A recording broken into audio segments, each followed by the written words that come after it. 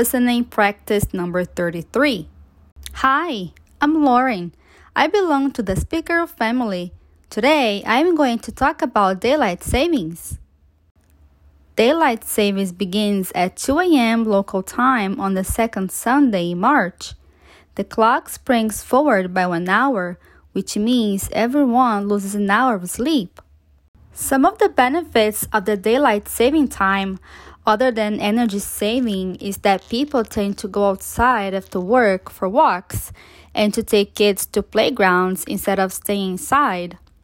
I also start taking my kids to the playground after work because it's no longer dark outside and we can now enjoy some fresh air together. Anyways, daylight saving time ends at 2 a.m. local time on the first Sunday in November.